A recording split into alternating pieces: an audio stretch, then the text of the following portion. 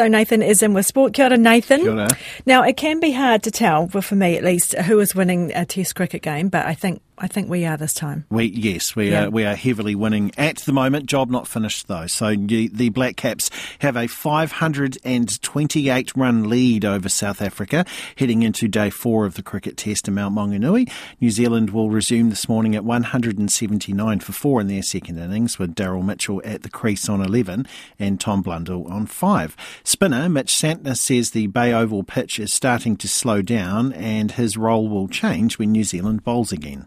Usually first innings here, it's kind of back up the big boys, kind of dot up an end and let them do their thing. And I guess second innings out here might be different, but I think it's still going to be very flat, and we're just going to have to bash away for a long period of time.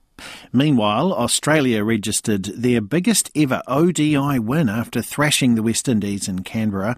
The hosts chased down the 87-run target in the 7th over with 259 balls left. Australia's biggest win previously was that against the USA in 2004 with 253 balls remaining. The 7-wicket win saw Australia wrap up the series against the Windies 3-0. The Wellington Phoenix remain at the top of the A-League standings after a 0-0 draw with the second-placed Central Coast Mariners, but coach Giancarlo Italiano is disappointed that they couldn't extend their lead further. Italiano believes both sides looked fatigued yesterday after backing up from playing at the weekend, and in the end cancelled each other out. I was a little bit annoyed probably towards the end because I think we still had opportunities to get forward, but unfortunately I just didn't have the right personnel coming off the bench. I could make the impact that I wanted. The Phoenix play again on Saturday in Wellington against bottom-of-the-table Western United. Former All Black Tony Brown has been confirmed as an attack coach for Rassie Erasmus's Springboks.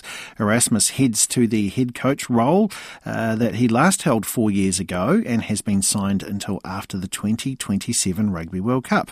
Brown joined South Africa after being an assistant coach for Japan. Meanwhile, the Chiefs Manawa Super Rugby Opiki side has signed a deal with Japanese club May Pearls to develop women's rugby in both countries. And New Zealand's women's water polo team has lost to Australia 13-6 at the World Aquatics Championships in Doha. Koina ngā pūrongo aha kina kina.